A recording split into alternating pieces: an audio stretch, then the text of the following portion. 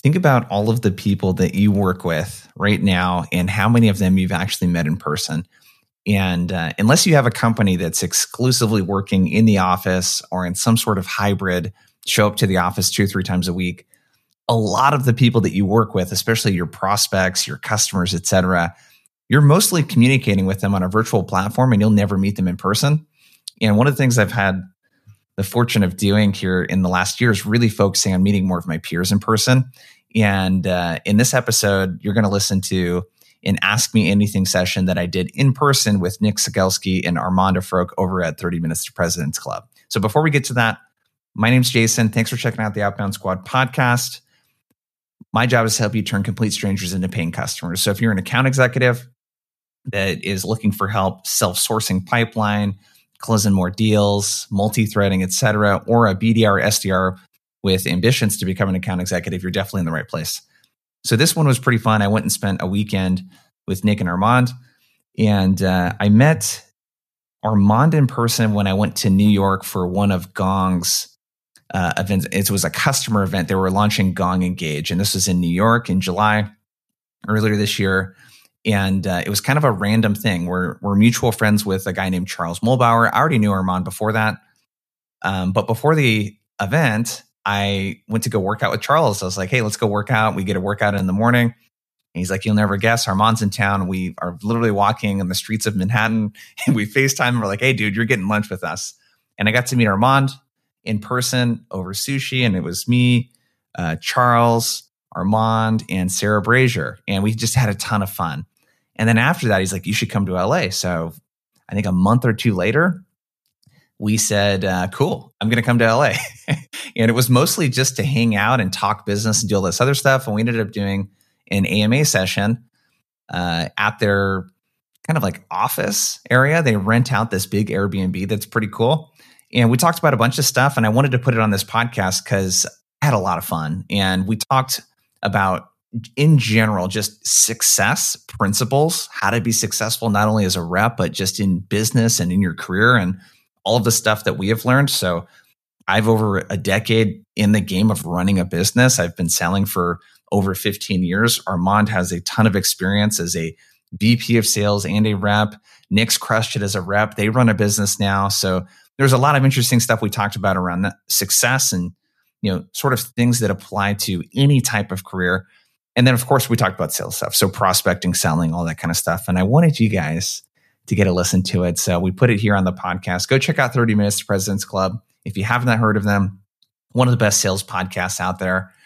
I don't really listen to a ton of other sales podcasts, but this is definitely one of the ones that I do listen to. So go check it out. And without further ado, let's get to the episode today.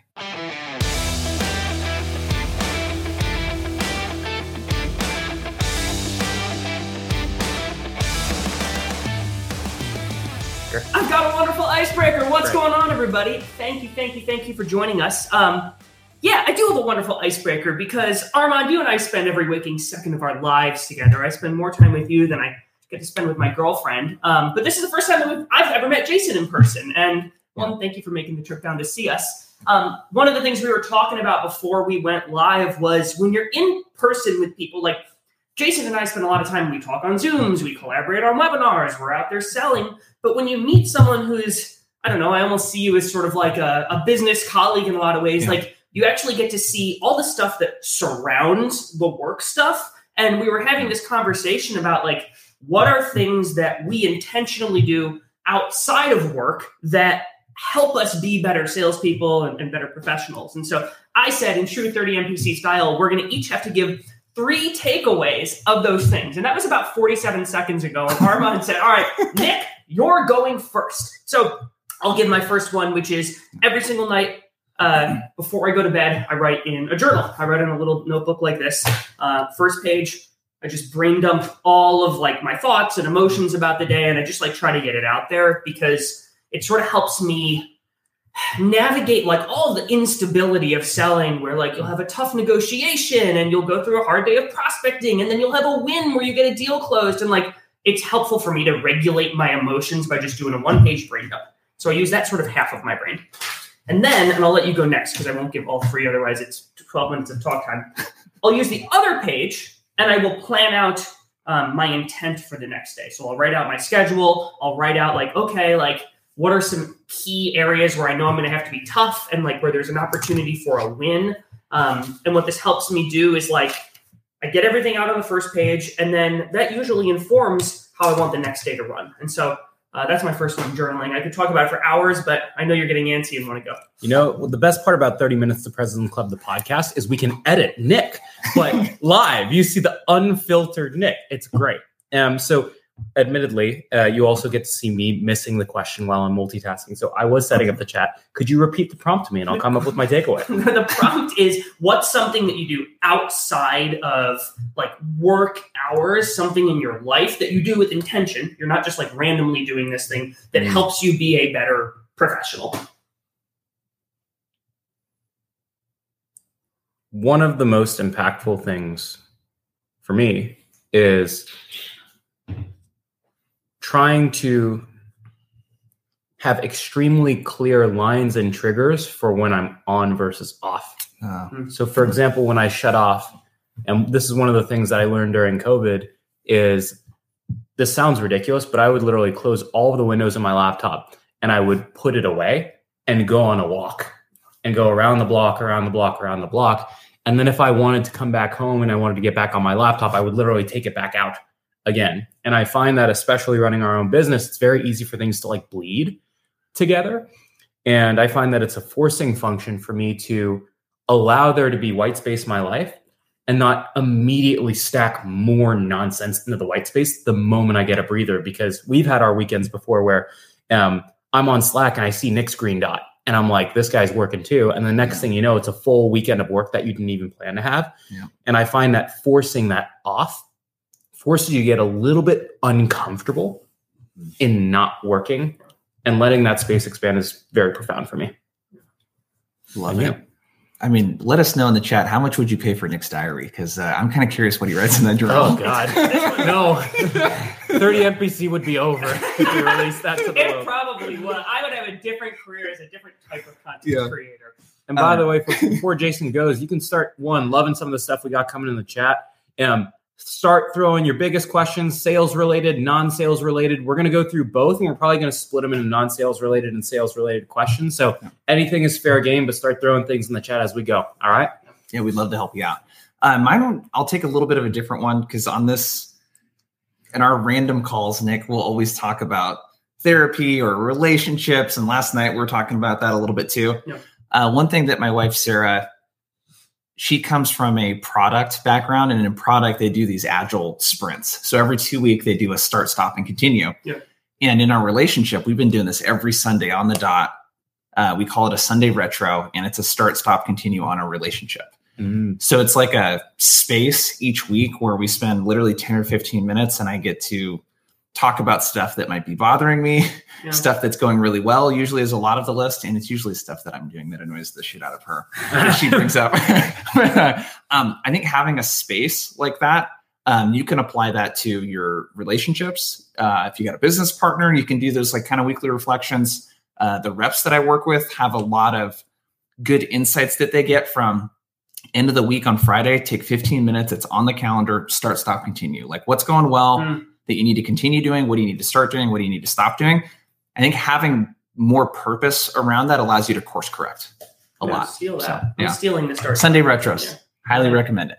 This is one of the most, they're big on this, I believe, at Qualtrics, but I had like an awesome manager at Qualtrics who always ended his team's quarters with having each rep do their own stop, start, continue. And it's like a great way to like force, not necessarily just like interrogate your reps or do pipeline reviews or tell them what they're doing wrong, but get them to think inward and balance like the good, the bad, the ugly, all that stuff. Well, I think one really interesting thing about that, Armand, is, and Jason, the word stop is in there also, because it is really, really tempting as a salesperson, us running a business where it's like, we're always thinking about what's the next like type of content that we do. Like, what's the next thing that we cram in? I'm like, how do I sell one more sponsor deal? And it is so, so tempting to have this infinite to-do list. And that's how we get into this weekend work where we work all weekend and then Monday comes and you and I are miserable and we are so much less effective because you work so much. And so I'm a big Tim Ferriss fan. Something that I love he talks about is the idea of a not to-do list. Yeah.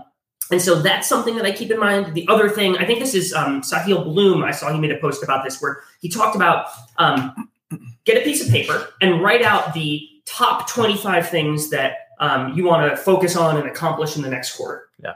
And then circle the 5 most important ones. Everything else that you didn't circle is your number 1 distractions for that quarter. And those are the things you need to avoid. And so I think most people, if you're like joining this year, you're probably a fairly, focused, dedicated, like you want to go far in your career and your life. And I think most people have enough discipline to be like, all right, I'm not going to do the time wasters. I'm not watching Netflix when I'm supposed to be cold calling. But I think the more dangerous trap is doing things that like are sort of good, that detract you from doing the really impactful stuff. I just quick add, it's the whole addition by subtraction. I find that the more successful you become, especially as a rep, a lot of it's about what you say no to and the stuff you DQ really early. Yeah. So in that reflection exercise, some questions that I would ask myself if I'm a rep is like, what deals am I spending time on right now that I should not be spending any more time on? Where am I giving a lot and not asking in return? So demos, doing extra calls with a prospect to scope something out. Like, am I getting something in return from that? An introduction to someone, an exec. Am I getting looped into something? Am I getting access to power? The stop piece is really big. Yeah. It's a friend of mine, Dan Strauss, we were talking about him today. Shout out to Dan. He says your sales funnel shouldn't look like a funnel. It should look like a martini glass, right? You should really pick the deals that you want to go super, super deep in. And that reflection exercise is really key because I don't know about you guys. I literally, whether it's a meeting or not, my calendar, all the working hours are accounted for. Yep. So I can always go back on the previous week and I can pick out specific things where like that was a time waster. I need to not do that anymore. So be that religious with your calendar so that you can like look back and do that exercise and pick out what you need to stop doing and eliminate. It's pretty clutch. Yeah. All right, folks. So this is a great riff. And what you'll see throughout this is Jason was actually the one who prompted, hey, we should do like an AMA style thing and start to reveal some of the behind the scenes stuff as opposed to always the top 3 actionable takeaways all the time. But in classic 30 MPC style, we got to do a little bit of that stuff. And so here's what I think, guys, is let's divide the next hour into quarters. Okay. So Q1 will be just behind the scenes, kick things off. Q2 will be sales tactics, right? Q3 will go back to behind the scenes. Q4 will go into sales tactics again. It's 12:09 Pacific time right now. So there's a great opening up behind the scenes question that I think we can start with. Yep. And then we'll roll into the tactic stuff around like 12:15, 12:20. How does that sound? It's a deal. Let's All do right, it. Sounds let's good. do it. So Robert Towner, I'm going to pop up his question, which is completely unrelated to sales strategies and techniques. I would love to hear from each of you the 60-second origin story. And then later on, he said, not to be ageist, I don't think you're being ageist at all. But you all seem young, but also very sharp and on point. I'd love to know how you got started in sales and also how you got to where you are. And he limited us to 60 seconds because he heard my first riff and he said, I got to time bound this guy. Yeah. All right. So 60 seconds on the clock. You can go a little bit longer. So my first sales job was going door to door selling house painting services. So I did that as 18, 2008. The big thing I learned from that, it really hardened the desensitizing me completely to rejection. So if anyone's gone door to door, let us know in the chat if you've done that before. But the lesson I learned is that there's always another door. And it really helped me overcome this fear of, hey, when this person rejects what feels like me, they're not really rejecting me. It's just like I'm at their doorstep. They're rejecting like being interrupted, or they just maybe don't need their house painted. It's not a big deal. There's always another house, you know? I would say that's really a lot of the stuff I learned then I use today and I train today just around how to think about and handle rejection. I became a sales manager with them. Spent 3 years doing that. I became a VP of sales with them. And then in the last 10 years or so, I switched more into the B2B aspect of things. And the learning curve I would say I've gone through probably in the last 4 or 5 years is, bigger companies are approaching me. So how do I sell a deal to a company that has 300 to 500 reps versus 20 reps and the multi-threading piece and all the stuff that I teach now? That's been the biggest learning curve for me, is how to sell to executives. And my first sales calls, the first 3 of them with a legit VP of sales, they were pretty freaking rough. So I learned that these above the line folks, they care about business outcomes and problems, and they don't care about what in my case, the emails look like that their reps are sending. Yeah. So that's a snapshot of my sales career. When was the moment you realized you wanted to go from being a seller or a sales leader to running your own business?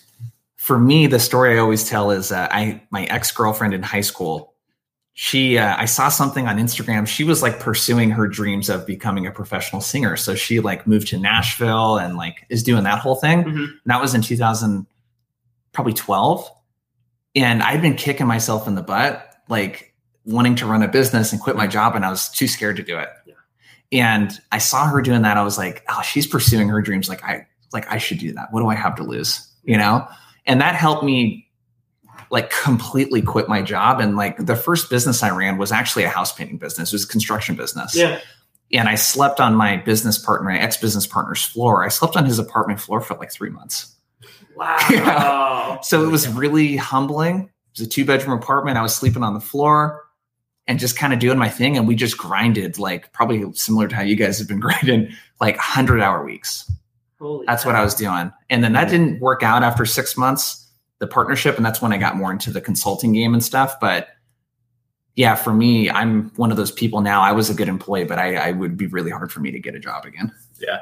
It's hard. I think for us, it was, I don't know for you, but for me, it was 3 months into going full-time, where at the beginning, I honestly wasn't sure when I went full-time on 30 MPC. I told you, like, when was this? Let's see where this goes. So I went full-time on 30 MPC in January. Dang. Nick went full-time, I think June of last year. No, August of last year. August of last year. There you go. Work anniversary right there. So he had gone full-time, but it's like, I mean, he can speak to it a little bit more. Being full-time as the only full-time person on the team is not an easy thing. And it did not seem initially as this like glamorous thing at the beginning. I was more so just like so fried from tech. And so I was like, let's see where this thing goes. But I nomaded in Hawaii for 3 months. And after nomading in Hawaii for 3 months and like working on your own business and frankly still working really hard, but like realizing you have so much more space for your life and to do what you want whenever you want, like start a day at 11 like we did today. That's when it was like, I don't know how I could be on someone else's clock ever again. Yeah. So what's your origin sales origin story? Your origin story. So I have known Armand for over 10 years now. He and I were college wrestling training partners. And so the first time that I ever met Armand, we were like wrestling and pouring sweat on each other. And literally wrestling is a fight, and that makes you really close with somebody. And so we were wrestling training partners. And towards the end of our time in college, we started a company. We started a vending machine business where we dispensed like protein powder and pre-workout. You like that word, dispense? Yeah. And so we had a couple of vending machines all across Southern California, and we didn't know how to run a business. Like I was driving around in my Nissan Sentra with the tubs of supplements in the back, stocking it. And like the business did not end up being a successful business. But the thing that I loved the most about it was when like we closed those deals with the gyms that let us put the vending machines in the gyms. And I remember just like the really nervous feeling of like walking into the first gym and like giving our pitch to the owner. How old were you? I must have been 21 and he was 22. And so we were really nervous. Yeah. We had vending machines in LA Fitness at one point, which was really, really cool. And I remember the thrill of that and feeling like, wow, this is like, we walked in, there was no business relationship. We went in and we made it happen. And that is a really thrilling feeling. And tell them about the first deal we ever sold. Okay, the first deal we ever sold. Okay, the first deal we ever sold. You remember Emily? We couldn't get any gyms to take a meeting with us. But we were like, we found this gym in Hollywood, like literally a block from Hollywood Walk of Stars, where you've got the dude dressed as Spider-Man, like trying to get a picture with you and now like asking for money. And so it's like sort of this not so nice area. And we go into this gym, and it was this older Armenian woman, and I'm half Armenian, and I tried to connect with her on that, and she was like, no.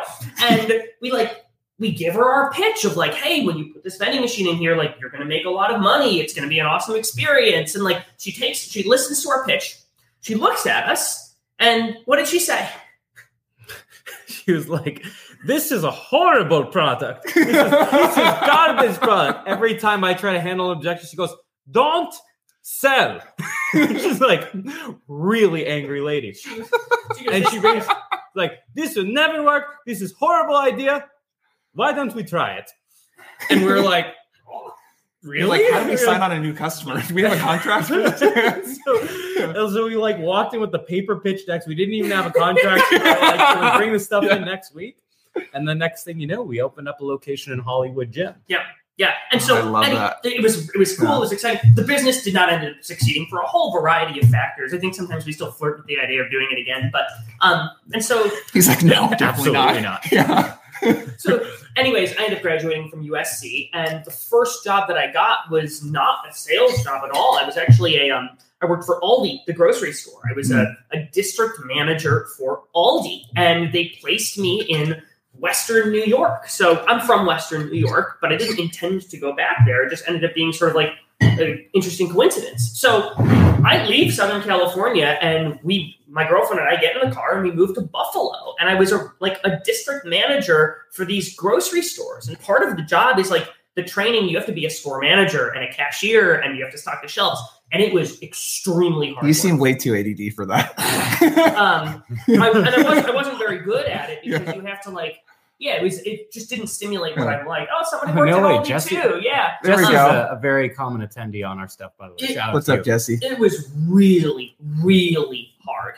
And then at one point, my girlfriend is she's trying to do the acting thing here in LA. Didn't we say 60 seconds? Was that the... I'm sorry. This literally, I'm like looking at the time. I'm like, okay, I think at 12:07, I said, why don't we stop at 12:15? Jason went for like 3 minutes, including a question that I asked him. This has gone on for approximately 8. And by the way, this is all still pre his SaaS career. He hasn't even started working in sales at this point. He's still no. Okay, I'll finish it in 42 seconds. Here we go. Start a timer, everybody. So, anyways, I'm doing this job. I did it for 8 months, and I'm like, this isn't working. They were going to send us to Western Florida, and my girlfriend was like, I'm moving back to LA. You can come if you want. And I'm like, what am I going to do? Like, I don't really want to stay with Aldi. And I remember calling Armand, and Armand was like, dude, you were really, really good at like helping close those gym deals. And he's like, why don't you try to get a job in tech sales? And I was like, whoa, sales, that's like an icky thing. But I did it. I found an SDR job. And so Armand is the reason I'm in sales. There, even less than 42 seconds. Let's hear yours. All right, put me on the clock. I want a visual. I'm going to. All right, I got you. I'm just going to hold it up the whole time. Here we go. Go. All right, we're going. Okay. So it was the origin story, so not the whole life story. You already heard a lot of the stuff, right? I wanted to work in finance. My junior year of college, I was looking at internships, and I applied for a financial representative job. Okay. And halfway through the process, they're like, hey, put together a list of 200 people who you think would want to buy insurance, and started asking these questions. I was like, wait, this isn't a finance job. But I was sort of clueless, and I was like, I guess this is all I can do. And so I started selling insurance to my barber and my mom. Oh, you're that guy. I was totally that guy. And I had no EQ at the time. So I was I was so good at it because everyone was so uncomfortable, and I was just fearless and stupid. And I became a top 2% producer. And that's actually where I learned the name tossed around opener. Yep. And then I was scarred by people in my family being like, please never talk to me again. So I left, and I actually worked in finance. But then I realized that I loved the meritocracy of sales. And then I saw Nick making a bunch of money in sales after I told him to get into sales. And we crossed the 1 minute mark, but there was some nuance there. And so anywho, next thing you know, I go into SaaS myself, and I go from IC to leader to VP and then 30 MPC. And here we are. So there you are. Yeah. All right, folks. So now you know the behind the scenes stuff. Let's give them some classic 30 MPC juice from the top. I'm open to picking any question that you guys see here, but let's make sure that we go back a little bit. And I believe, Claudio, I hope you're still there. But Claudio had a question, and I think this is super timely for folks out there right now, which is I'm having three of four interviews for my first SDR role next week. Mm-hmm. Okay. What are a few things I can do or speak about with the senior sales manager to make me stand out more and secure the job? Any takers? I'm happy to. So this is a person with no sales experience. First SDR role. So it sounds like no sales experience. I'll start. I'll give a quick tip. So in every single interview, there are going to be questions that you're going to get asked. 100%. Tell me a little bit about yourself. why are you interested in this job, etc. You should know in advance how you are going to answer those questions, because there's going to be questions you're unprepared for and you're going to have to think on your feet. But there's no excuse not to have a really, really tight, crisp, well thought out answer for the questions that you know you are going to get. So that's one thing that I would recommend. Boom. I'll give you 3 things that can steal the dynamic of the interview. So it's a beginning, middle, and end. So a lot of times with SDR interviews, like what I want to know is your sales skills are not going to be where they're going to be in 5 years. Like you are at 0.00001% of the way of the seller that you're going to be eventually, right? Mm-hmm. What you want to see is someone that is an extremely hard worker and they've done the preparation of what it will be like to be a salesperson in some extent, right? So you essentially want to look for breakout velocity for someone in the future. So one thing you can do before you actually step into the interview to turn the tides in your favor is send a pre-meeting agenda, right? Which is something as simple as like, hey, blank, I'm really excited for our meeting, right? I noticed XYZ about the company and this about you. I'm looking forward to learning more, right? Is there anything in particular that I should prepare for coming into our conversation, right? And before that, immediately they're like, okay, even if I'm not going to reply to it, they're like, this person understands the dynamic of what it means to set an agenda in sales, right?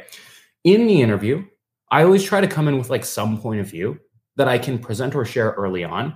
For example, I would always be like, yeah, I remember I was like looking at your website and for Carta, I was looking at CapShare's competitive battle card. And it's really interesting to see how they're describing Carta versus how Hank in my last interview was describing Carta, right? And little things like that showing that I've done my research before will change the dynamic of the interview. And then always send like a recap email afterwards. So beginning, middle, end. Love that. The only thing I would add is being able to give very practical examples of how you might do parts of the job. This applies for account executives too. Mm-hmm. So if it's whatever company we're using Carta, I guess as an example, like I would want to be able to say like, hey, so my understanding is that when we're reaching out, we're calling founders of XYZ companies and some of the challenges that they have that we solve are this. And if I was making a cold call, it might sound like this. Mm-hmm. If I was sending a cold email, it might look like this. There's tons of free content out there. Either our stuff at Outbound Squad or 30 NPC's got a lot of good shit as well. You should know generally like what the job is and to be able to provide a lot of examples. That's what I've always looked for when I've hired salespeople is like demonstration that you can do the job in the interview. First time account executives too, if you're an SDR, like that's another big thing. Like I just want to show if there's any doubt that I could run discovery and I could demo the platform. Like you want to come that prepared. Love it. And if you take a look at what Claudio's already done is dude, you're already like really far ahead of the game. He's like steps I've done so far. You've connected with someone on the sales team. Oh, I love this. Outreach with both managers on LinkedIn, cold email both managers, learn the company, the product info, listen to your podcast and resources. Thank you. Attending this AMA, asking that question. It's awesome. Take it one step further now with what Jason was saying is now you're starting to, what you've done is you've done a lot of door opening, right? Mm-hmm. Go have those conversations and start to build your point of view on how you would do the job. So take those learnings that you're taking from the AMAs, from 30 NPC, from Jason's stuff, and apply those to how you would actually sell at that company. So awesome stuff so far. And shoot me a DM, by the way, like if you end up getting a gig or if you're looking at companies, I'd love to hear how that actually goes as well. I always love hearing the success stories. Shout out to Anthony Natoli, who's one of our favorite guests of all time. Woo! What's up? Also a great SDR leader. What's up, Show Anthony? off your EQ and intangibles, right? I do that all day. And so... the intangibles, right? Okay. Oh, by the way, also loving the love in the chat. So Fetty said, doing more than 90% of people out there, which is 100% true. Nice. Okay, let's do, I'm actually curious to hear this myself. JB, on a webinar, you recommended a great book. Actually, your wife did. You're Not Listening.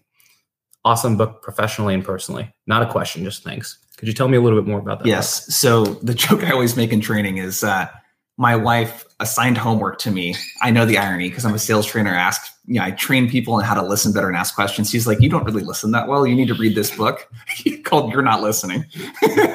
So I read the book and the very practical thing is this is how I teach the middle part of a cold call and also how to do discovery is the natural instinct is when someone shares something is to think about how it applies to you.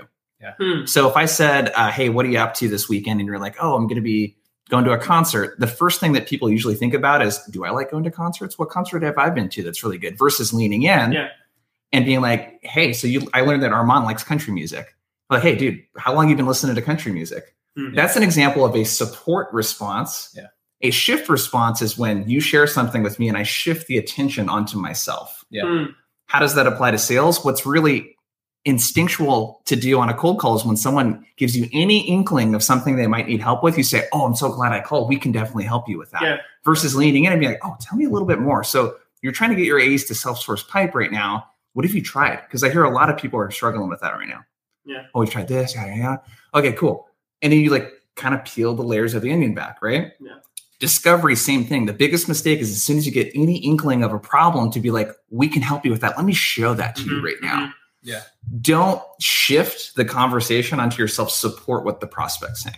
So that's like the big takeaway from that book that applies to sales. Could I ask a question? Shift versus support. Yep. Because I struggle with this a lot because oftentimes the way that I found other people can really, really connect with me is, I think Nick actually does a really good job of this, is when I'm like saying something's really hard or I'm struggling with something, he'll share like a parallel story that shows me that he gets it. Yeah. But then he'll send it back to me. So how do you balance just like asking with what is oftentimes helpful is like sharing stories that show that you understand? You know what I mean? Yeah. I think it's important to do both. Yeah. You talked about never asking naked questions. Right. Yeah, that's something that you talked about. All right. I wasn't here at the house this morning. I don't know what you guys were doing. Like, I know you hiked together, but. Yeah. So a naked question is, so what are your biggest challenges in getting your AEs to self-source more pipeline?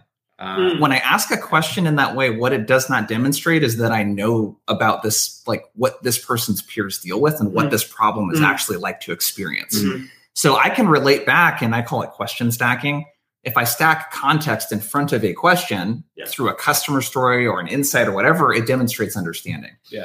So, hey, I'm actually hearing that from a lot of VPs right now. Like they've tried literally like assigning activity targets. It's a big focus in every enablement session. They've tried doing power hours and nothing really seems to work to get their AEs to self-source more. What have you tried? You know, so adding the context and the story, I think, is super important because at the end of the day, that book and sales is really all about how quickly can I show the prospect that I understand where they're coming from and for them to feel like I get it. Yes. That's a very intangible thing. It's like you don't accomplish that through asking a list of the perfect questions. Yeah. This is like an EQ thing. Yeah. I like that because you're essentially using the story as a way to absorb and show that you're listening and be like, hey, I'm going to create this connection. Yeah. But based on the story that we both share, how can I use the next chapter of that story to pin the question back to you? Yep. While not just basically just pulling the conversation back to me. I mean, in short, this is active listening, is rephrasing what you just heard into your own words and saying it back and just like, hey, am I tracking here? Like, so I'll give you another pro tip with discovery. Multiple times through the conversation, if you're doing a 30-minute intro call, you should be doing this 3 to 5 times. You'd be like, okay, so what I heard there, Nick, was XYZ. How am I tracking? Am I getting this? Am I picking up what you're putting down? I say that a lot. Am I picking up what you're putting down? Yeah. And you hopefully want a lot of these during the discovery conversation. Yeah. But just simply restating back and making that a habit is huge. It's you call it the playback, where you're like, hey, let me play back what I just heard from you, prospect. Yeah. And what almost always happens is they yes and you. They say, that's right, Jason. And they share more because to that point, like if you don't show them that you are actually listening, they're not going to share more because it's going in one ear and out the other. So one other thing, if I could, that book talks a lot about the brain science behind it. Yeah. Literally when someone says, like, hey, like we're out of sync, like your brain waves literally sync up with each other when you're on the same page with someone. So that like dopamine hit that you feel like when someone really understands you, that's like literally your brainwave syncing up. Wow. So that's like what you want to accomplish with the prospect. It's really all about like on a cold call, especially what I envision is they're running on a treadmill. Yeah. You want to hop on the treadmill next to them and get up to their speed. You don't want to be speaking down here looking at them while they're on the treadmill. Like I want to get on the same page with someone as quickly as possible. That's really what great sales conversations are all about at the end of the day too, is like how many minutes does it take for me to like get on the same page with this person? Yeah. And to really understand what they want and help them articulate it in a way that maybe they can't. So I'm curious from both of you guys, right? We're reaching quarter 3 here. Is if we take this, we were having this great conversation on this hike around sales applied in life, right? So different sales skills that work in life, right? Prospecting is definitely an interesting skill to use in your life. Negotiation is an obvious one. Discovery is probably been the one that's most impactful for me. And so how do you find that if we take the same like brainwave concept, right? Getting on the same sync. Oftentimes the blocker to sync up the brainwaves or get on the same page as someone is getting past the initial small talk and finding that first topic where you can deeply resonate with someone. Yeah. That actually like sticks and is more than like a 2-minute fleeting conversation. So do you have any actionable sales tactics on how to have better conversation and deeper conversation with people? We're talking about sales or life right now? Life. Okay. Oh, dude, this is something I kind of struggle with sometimes. Yeah.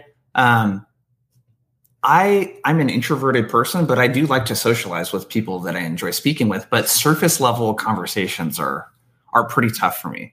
So like I have a friend, for example, like he's a doctor.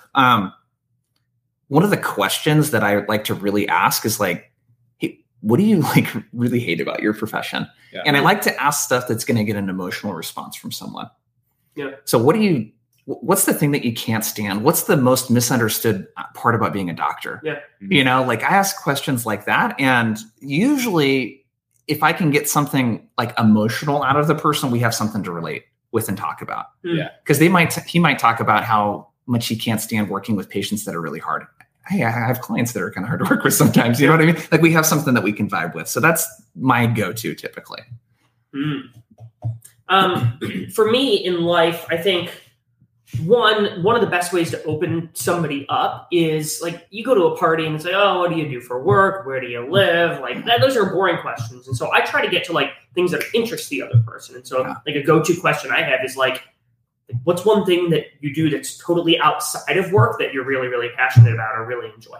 And that's a good way to get someone to light up and tell you about they love horseback riding or they love hiking or whatever they're into. Yeah. And so that's one question I use to open folks up. But I think a lot of people are very comfortable talking about work. And I don't want it to be like this boring, monotonous conversation. And so you've probably heard me ask this a million times. Like my go-to question when someone's telling me about their profession is I'll ask them, you know, I've never been a professional horseback rider before. And I have to imagine like there's really interesting stuff that happens behind the scenes. What's one thing about your profession that would like totally surprise a layperson like me about it that they would totally not expect? And you'll get the most interesting answers. And I think also part of this, there has to be this belief that I used to sell accounting software to law firms, right? And I would tell people that at a party and they would give me that reaction. Like, that sounds like the most boring thing in the world. It's like watching paint dry.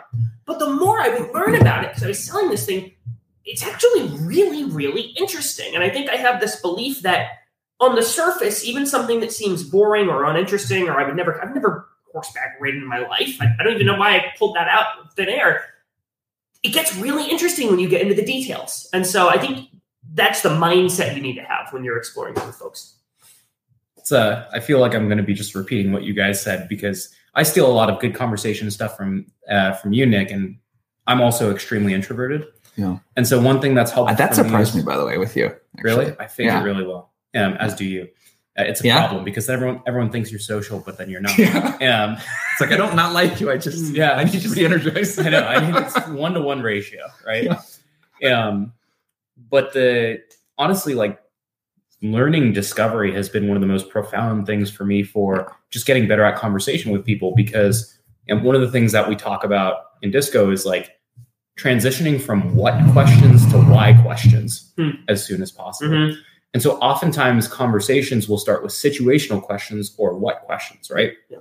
What do you do for work? What do you like to do for fun? Do for work, et cetera, right? What have you been doing for summer in LA? That's been like my fun one of like what's going on in life right now, right? Sometimes just starting super broad, right? And like starting broad and seeing like what latches on, not how's your day going, right? Or how was your weekend, but like figuring out if I can get on something that will show me a passion or a hobby or something like that. Yeah. But then very quickly, the number one thing that is very similar to what Jason said is I typically like to figure out their preferences and their opinions quickly. Yeah. And I think a lot of people in California really shy away from that. And that's what makes for really bland vanilla questions. But for example, if I find out that someone was like into pottery, right? I'm typically going to ask questions like, when was the moment you realized you wanted to do pottery? That my guess is you didn't wake up one day and were like, okay, I want to like mold some clay, right? Was there something in your life that triggered you wanting to do that? Or is this like a phase, or is this a chapter in your life, or stuff like that? And usually when you find like 1, 2, or 3 choices they've made in their life and ask less about what type of choice they made, is it a red, blue, green, but why they made the choice in the first place, that's when you'll start to figure out the more interesting stories and life events behind someone, and then the conversation tends to flow. I think one thing to point out that's super important is that being a great conversationalist is a skill, and it will help you tremendously. I think it's the most underrated thing in sales. Yeah. There's this whole belief that I've seen people talk about a lot of people in my line of work, sales trainers, where it's like rapport is not important.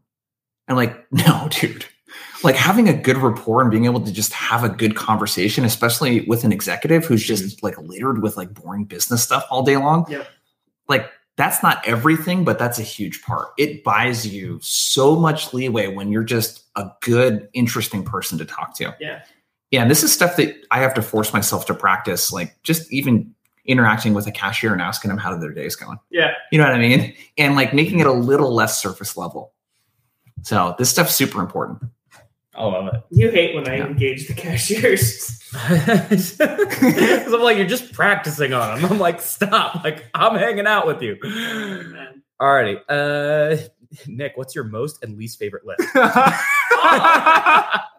Well, I've lifting wise, I've only been doing full body. I do anything over 5 pounds is off limits. Oh my gosh. No, my training routine is I'll usually lift 2 to 3 days a week, full body. And then I intersperse hiking and biking and yoga. And I got hurt, but I just got cleared recently to get back on the wrestling mat. And so I still coach wrestling at the college level, which I'm not standing in the corner with a whistle. I'm actually on the mat wrestling.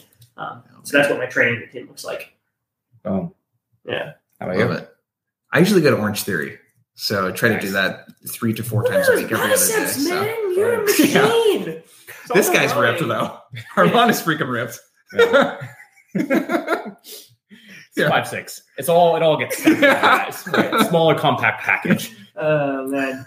Yeah, for me, I've been doing a lot of yoga recently. I actually got double injured, so I'm just a feeble old man at this point. I've got a torn LCL and like my shoulder rotator cuff is a little bit messed up. So really I can only do so many. Yeah, it's horrible. And it's like top and bottom cross body. It's like if you took out the 2 corner table legs. And so anywho, not to complain about injuries, but I've been doing a lot of yoga. And then when I was in Hawaii, I was doing a ton of surfing. That was just like amazing shoulders, tan, everything all day. Can I ask you guys, because this is, I think, again, another underrated topic, like how, like the mental health part of it, how much of that do you feel like preventing burnout and just like being able to really focus and get a lot done mentally comes from just taking care of yourself physically? Yeah, a ton for me. I mean, we've talked about this a lot.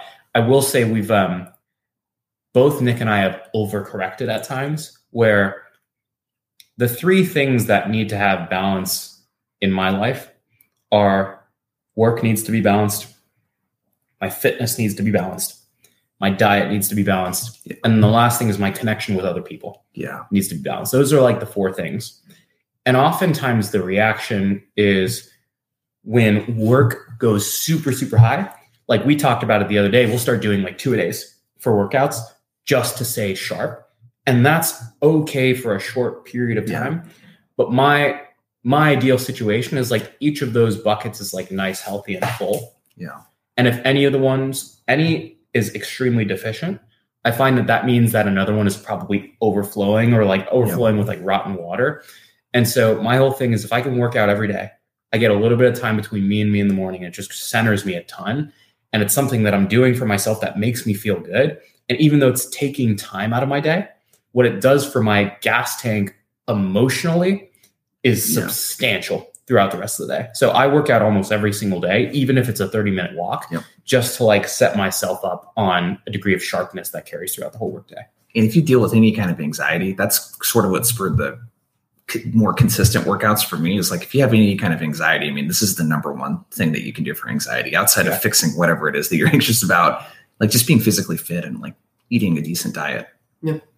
Yeah. I mean, I think that was something that was like the physical health thing. Like everybody has things that they need to work on. For me, like being physically active and eating well was never really a challenge for me. And it's actually helped me have a happier and more full life, easing back on my workouts a little bit and reallocating that time to taking care of my mental health or doing other things that return a different type of energy to me. Because I used to be, like you just talked about, I was working out 8-10 times a week. And that's crazy. Like I was training like I was when I was a college wrestler. And that's good. That's great. But that was the only tool that I had in my toolkit to stay sharp or return energy to myself. And the problem was, like, I wasn't doing things like writing in my journal as much as I should, or I started going to therapy a year and a half ago. You were one of the reasons I started going because you're vocal about it. And it's really, really helped me. It's helped our friendship. Like there's times when I'm like, I should get a workout tonight. And then Armand and I have like a really, restorative conversation where you and I, like, I think that's something we've learned how to like really open up and be vulnerable with each other. We're business partners. And like, I'll be sitting there being like, I'm supposed to go to the gym, but like this conversation is really restorative. And in the past I would cut it off. And now I've been like, it's actually okay not to work out every single day. And I would actually, I'm okay accepting a physical decline. I mean, I'm still exercising consistently, but I'm okay with a slight physical decline because that allows me to reinvest that time in other areas that fill me up differently. Like there's different types of energy. That's been just changes of like a month and a half ago, really. Love it. All right, let's see what else we got. There's some fun ones here. Hey, folks, let me know in the chat because we've got only, I think, a quarter left. What are you enjoying more? Are you enjoying the sales tips? Are you enjoying the life tips? Are you sick of my monologues? Tell me how you're feeling in the chat. Sales or life? Put it in the chat. Yeah, let me know. That's a good call because we only got like 17 minutes left and then we have to eat some food. Let's see. Hey, y'all, tuning in from Santa Barbara. What's going on? Grew up wrestling in Ohio. Great wrestling state. Happy to be here. Also scaled back my workouts, dedicated the energy to other impactful parts of my life. Yeah. Love that. Awesome. Love that. Thanks for sharing, Tyler. I appreciate that. All right, I got a quick one here. Any tips on writer's block? I got a quick one. Yeah. Get a crummy first draft out there. Yeah. Don't do it on a computer. Take out a piece of paper like this. Start a 10-minute timer. Like when I'm doing a LinkedIn post and I got to get it out the door because we're promoting something, I sit down, 10-minute timer, and I force myself to keep the pen moving at all times. And 90% of what I get out there is garbage, but the 10% that I get becomes a well thought out post. So you just got it. You got to get started. The hardest part is getting started. Yeah, I think that I see this with emails, whether it be a cold email or a follow-up email for a deal in pipe or whatever. I find the best thing is to just talk it out loud with someone. Yeah. Especially cold emails. Like that's how I always train people on how to write them. I was like, let's just talk through the talking points and just write everything down. And the second tip I would have is don't edit as you write. Just get it down. It's going to look like garbage and then edit it, So allow yourself to edit. But talking it out loud, I think that's the best one. Brevity should come last. Yeah. To that point. That was going to be my piece is just like write as much as you can. And the other thing is like, try to pull in the inspiration modes for when you're writing wherever they catch you. So for example, like whenever I'm on hikes, I always have my phone in my hand because I'm listening to music. I don't like it dangling around. But for whatever reason, when I'm not sitting down and thinking about writing, my best ideas come to my mind. And I will constantly voice memo on my hikes. I have a post list on my iPhone and I'll say add blank to the post list because something that I want to write about will come up when I'm in this like free flowing mode. And then whenever I want to write LinkedIn posts or content or stuff for our newsletter, I'll just open up the post list and it like jogs the memory of all of those moments that I had inorganically versus sitting down and being like, okay, think about something. All right. People really want some sales stuff. So let's get into some sales tactics. All right, let's do it. Ask us some sales questions too. Let's see. All right. I'm a relationship builder through my sales process and I've had some struggles getting champions to intro to their execs. Any thought on how you would overcome that hurdle? Jason, you've put together a ton of multi-threading content. Multi-threading. So I think the first thing is map stakeholders prior to the first interaction with your relationship builder. So what you want to be able to do in that first call is to be able to ask for specific people by name. So you don't want to go into a call and say, so who's your CRO? That's someone that we should eventually loop in. You want to just refer to that person by first name. The second thing, where I find that a reluctance to introduce to power comes from is, one, if they're not having the conversations internally, which is a really bad thing. If this person's not having it and that person doesn't know. And the other thing is they're fearful that you might make them look bad. So you need to explain why. So rule of thumb here is sell the outcome, not the deal. So when you're multi-threading, you want to have a story around how they can get the best outcome from your solution, because that's why buyers go through a buying process. It's not buy your stuff. It's to get the outcome from the solution. So I always have a story that sounds something like, hey, we've gotten really good outcomes with XYZ based on our work with Gong, Zoom, and Medallia. Can you share, or can I share, is it cool if I share a little bit more about how that kind of came together? Always hear a yes. Cool. What they found really helpful to really drive self-source pipeline is, one, you being the enablement person, we definitely want to get your head of enablement who's going to have any input on the content on the next call. The second thing is, I noticed Nick leads the North American sales team. We're definitely going to want Nick's perspective because he's working with the frontline leaders and the frontline reps. And like without their buy-in, training typically falls short. And not right now, but at some point, we're going to want Armand, your CRO, involved in the deal as well, because he's going to want to know how this fits into kind of the long-term plan over the next year or two. So what I would suggest for next steps is we get so-and-so and so-and-so on the next call. How does that sound? Is there anyone that I missed? So I want to educate them on how to not only buy my solution, but how to get a great outcome. That's the reason for multi-threading. So to overcome that hurdle and to get the intros to the execs, you need to talk about how it helps them get a better outcome from the deal by involving the executive. Boom. Heck yeah. That's fire. There you go, Manuel. It's I'll add one. Actually, I don't think we have to have all of us add. Yeah, let's move. That was honestly. Let's do some rapid fires. It was really good. Phenomenal. Yeah, let's do rapid fires. Sorry, I wasn't looking at the chat. I was actually like really interested. Let's see. Okay, this one's good. Nick, I'm gonna throw this one at you. We've had a long series of conversations around how to squeeze the 30 MPC TAM dry. And so how would you approach a territory, roughly 300 accounts, where your company, that's new, where your company will not let you cold prospect new accounts? Essentially, you're stuck with the same 300 accounts for 6 months. That's actually very similar. Yeah, they're saying not add to your, you can't add. Like your 300 is your 300. Yeah, okay. So chances are if you haven't reached out to all those accounts, reach out to all those accounts. Just because one person tells you no at an account does not mean that it is a dead account. Let's use that multi-threading thing we just talked about. Usually, like when we're selling 30 MPC advertising sponsorships, there's like 4, maybe even 5 different roles that can end up buying from us. A head of demand gen, a head of content, a VP of marketing, a CMO. We can often get in with like a head of sales or head of sales development. Those folks often are entry points for a deal for us. And those folks can be champions and buyers. And so what I previously thought was like, oh, okay, the head of content said to Nick, oh, sorry, we don't have any budget right now. I can't touch that account for another 6 months or even a year. Armand, we can't sell to them. And what we've been talking about a lot is like, okay, just because one person told me no doesn't mean I can't go after person 2, 3, 4, 5. At a certain point, you might say, okay, this account is tapped, or they might say, hey, please stop reaching out or talking internally. That's fine. Respect it. But what you should be doing is you have 300 accounts, but you really almost need to think of it as having 1,500 accounts because you've got 5 people at each company that you could go sell to. And so when you work your territory that way, you'll find there's way more opportunity and you'll have a much better pulse on things. The other thing that I'll add here is using the martini glass analogy. Mm-hmm. The same thing applies to territories, especially today. The reality is in a book of 300 accounts, they've doled out they probably have scored your accounts and they know that there's some and good. Didn't tell you. And they didn't tell you. And like they gave everyone like a degree of like A's, B's, and C's, right? And it's your job to figure out where the A's, B's, and C's are. And my favorite mix was, I was typically working a book of around 300 accounts as well.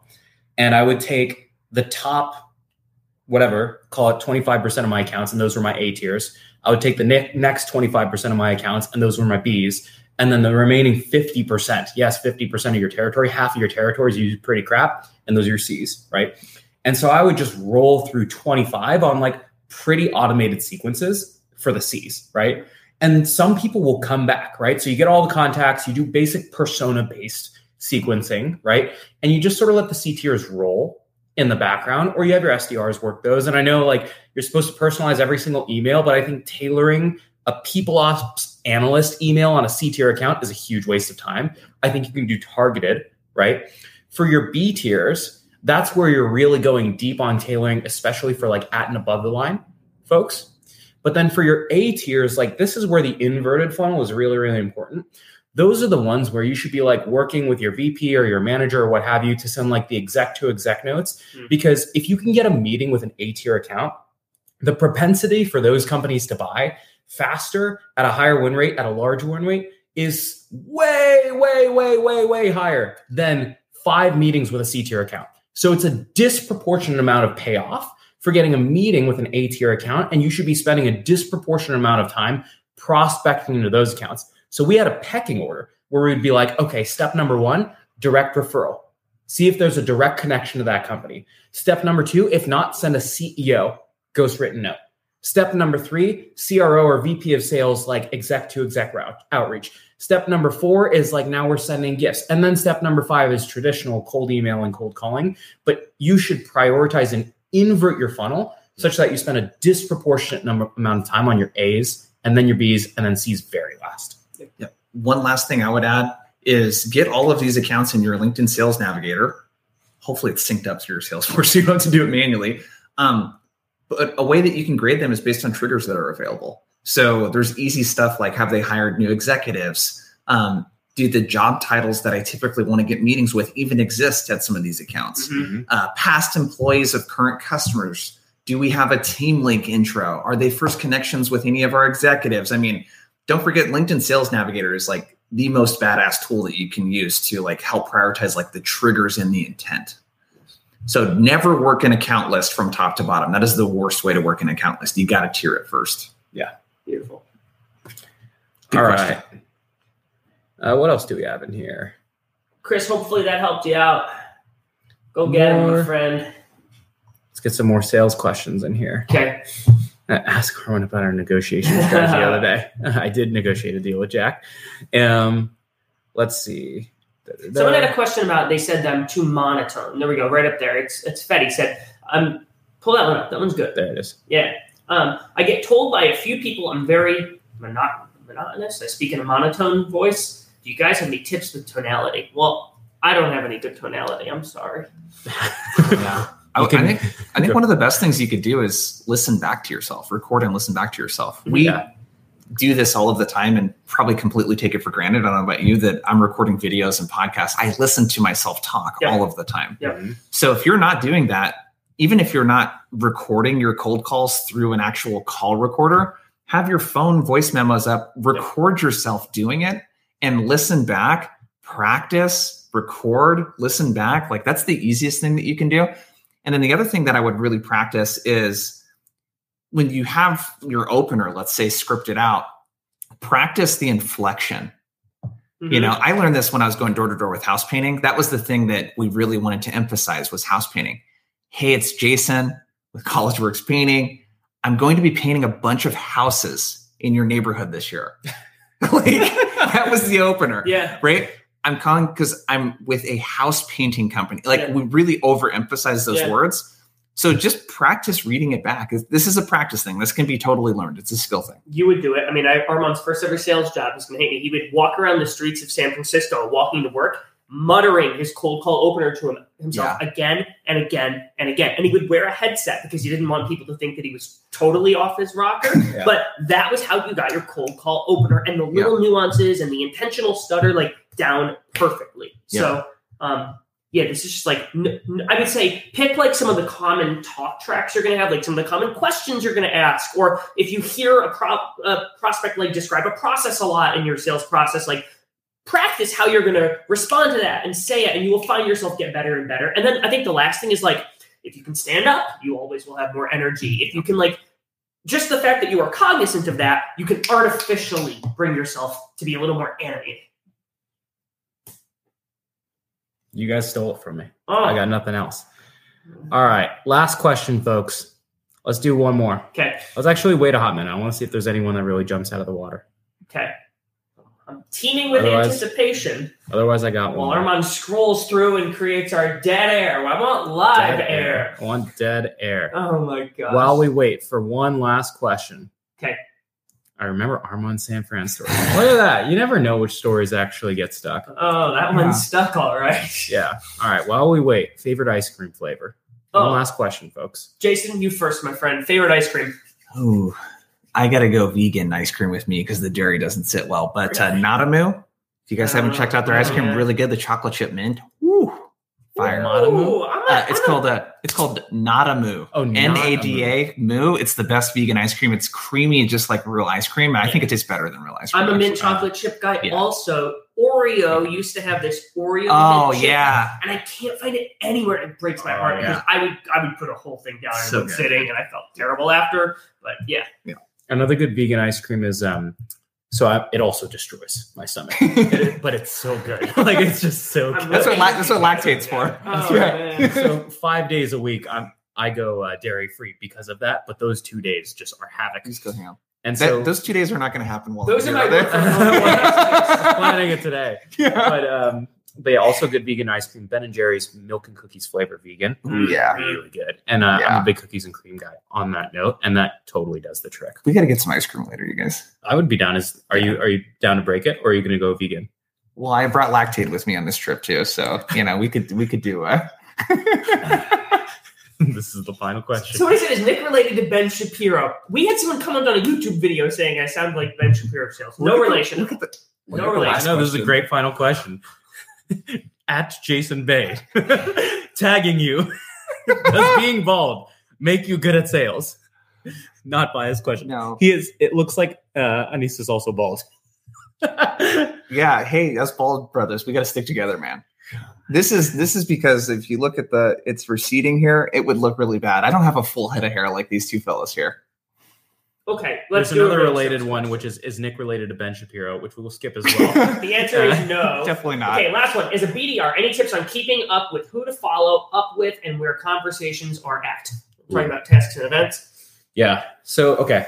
And this gets even harder when you're an AE. So live your life out of tasks and events. Okay. So here's sort of like how I would work my territory when I was like a full cycle AE is I had all of my accounts and I was like tiering my different accounts. Right. And so that's typically where I would decide, hey, which are the 10 accounts that I'm going to work? And I would always mark, when is the last time that I've like run this account through the washing machine? Right. So that was always something that I would manually know so that I could always look at my territory and be like, the last time I combed through my A's was 90 days ago. Right. So that's step number one. Step number two is work the entire account the first time through. So try to like leave no stuff behind when you work an account, right? There's some people that I see like they work a couple contacts and then they like, I'm going to work some other accounts and then I'm going to come back and work a few more contacts. Like, no, work the whole thing, right? And it also works when people's emails are being bounced around, okay? Once you get them all in a sequence, right? They'll naturally have a function for, you'll know where they're at because the sequence is always driving the steps forward. Where it gets tricky is when things start to fall out of sequence. So there are two places where things will fall out of sequence. Number one is when there's a reply. And then number two is when the sequence ends. Okay. When there's a reply, you transition from sequences to tasks. So anytime you get a reply, unless it is like, screw off, never talk to me ever again, I will always reply with a task in return. And so if I'm saying, yes, let's book a meeting, or if I handle an objection, I will always set a task that is 3 days from today so that the task comes back to me. I don't have to remember anything. And then I would typically have a task at the end of any sequence that would notify me that, hey, this is a dead sequence. And then I can decide what I would like to do with that contact or account once it's over. So it's a closed loop system, right? No matter what, there's always an action that is coming back to you. Beautiful. Yeah. Nothing to add. Cool. You gonna wrap? There is one last good one. We'll handle this one and then we will formally go. Which is a great final note, which is any advice for a BDR looking to move up to an AE? I'll give one piece of advice that I think is relevant to any salesperson. I talk to a lot of salespeople that over-index on consuming sales content. So they'll join things like this. They'll get one of your courses, Jason. They'll listen to every episode of 30 MPC. And so they consume all of this sales content thinking that for me to go from BDR to AE requires me to know everything about selling and sales. And they don't listen or consume any content that's designed for the persona that they sell to.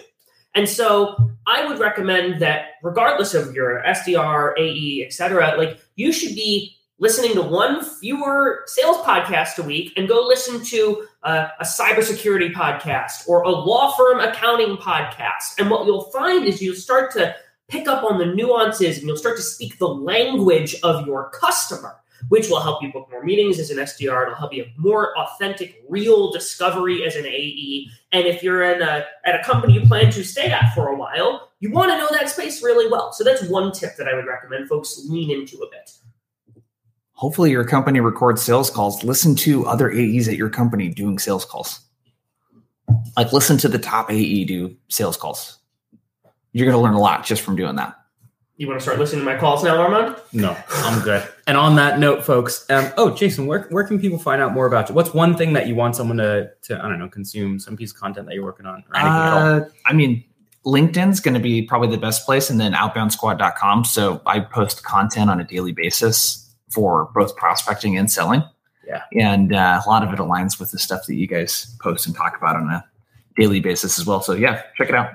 Tons of free content and all that kind of good stuff for you. So I'm going to throw outboundsquad.com in the chat. Oh, failed to post comment. I guess not.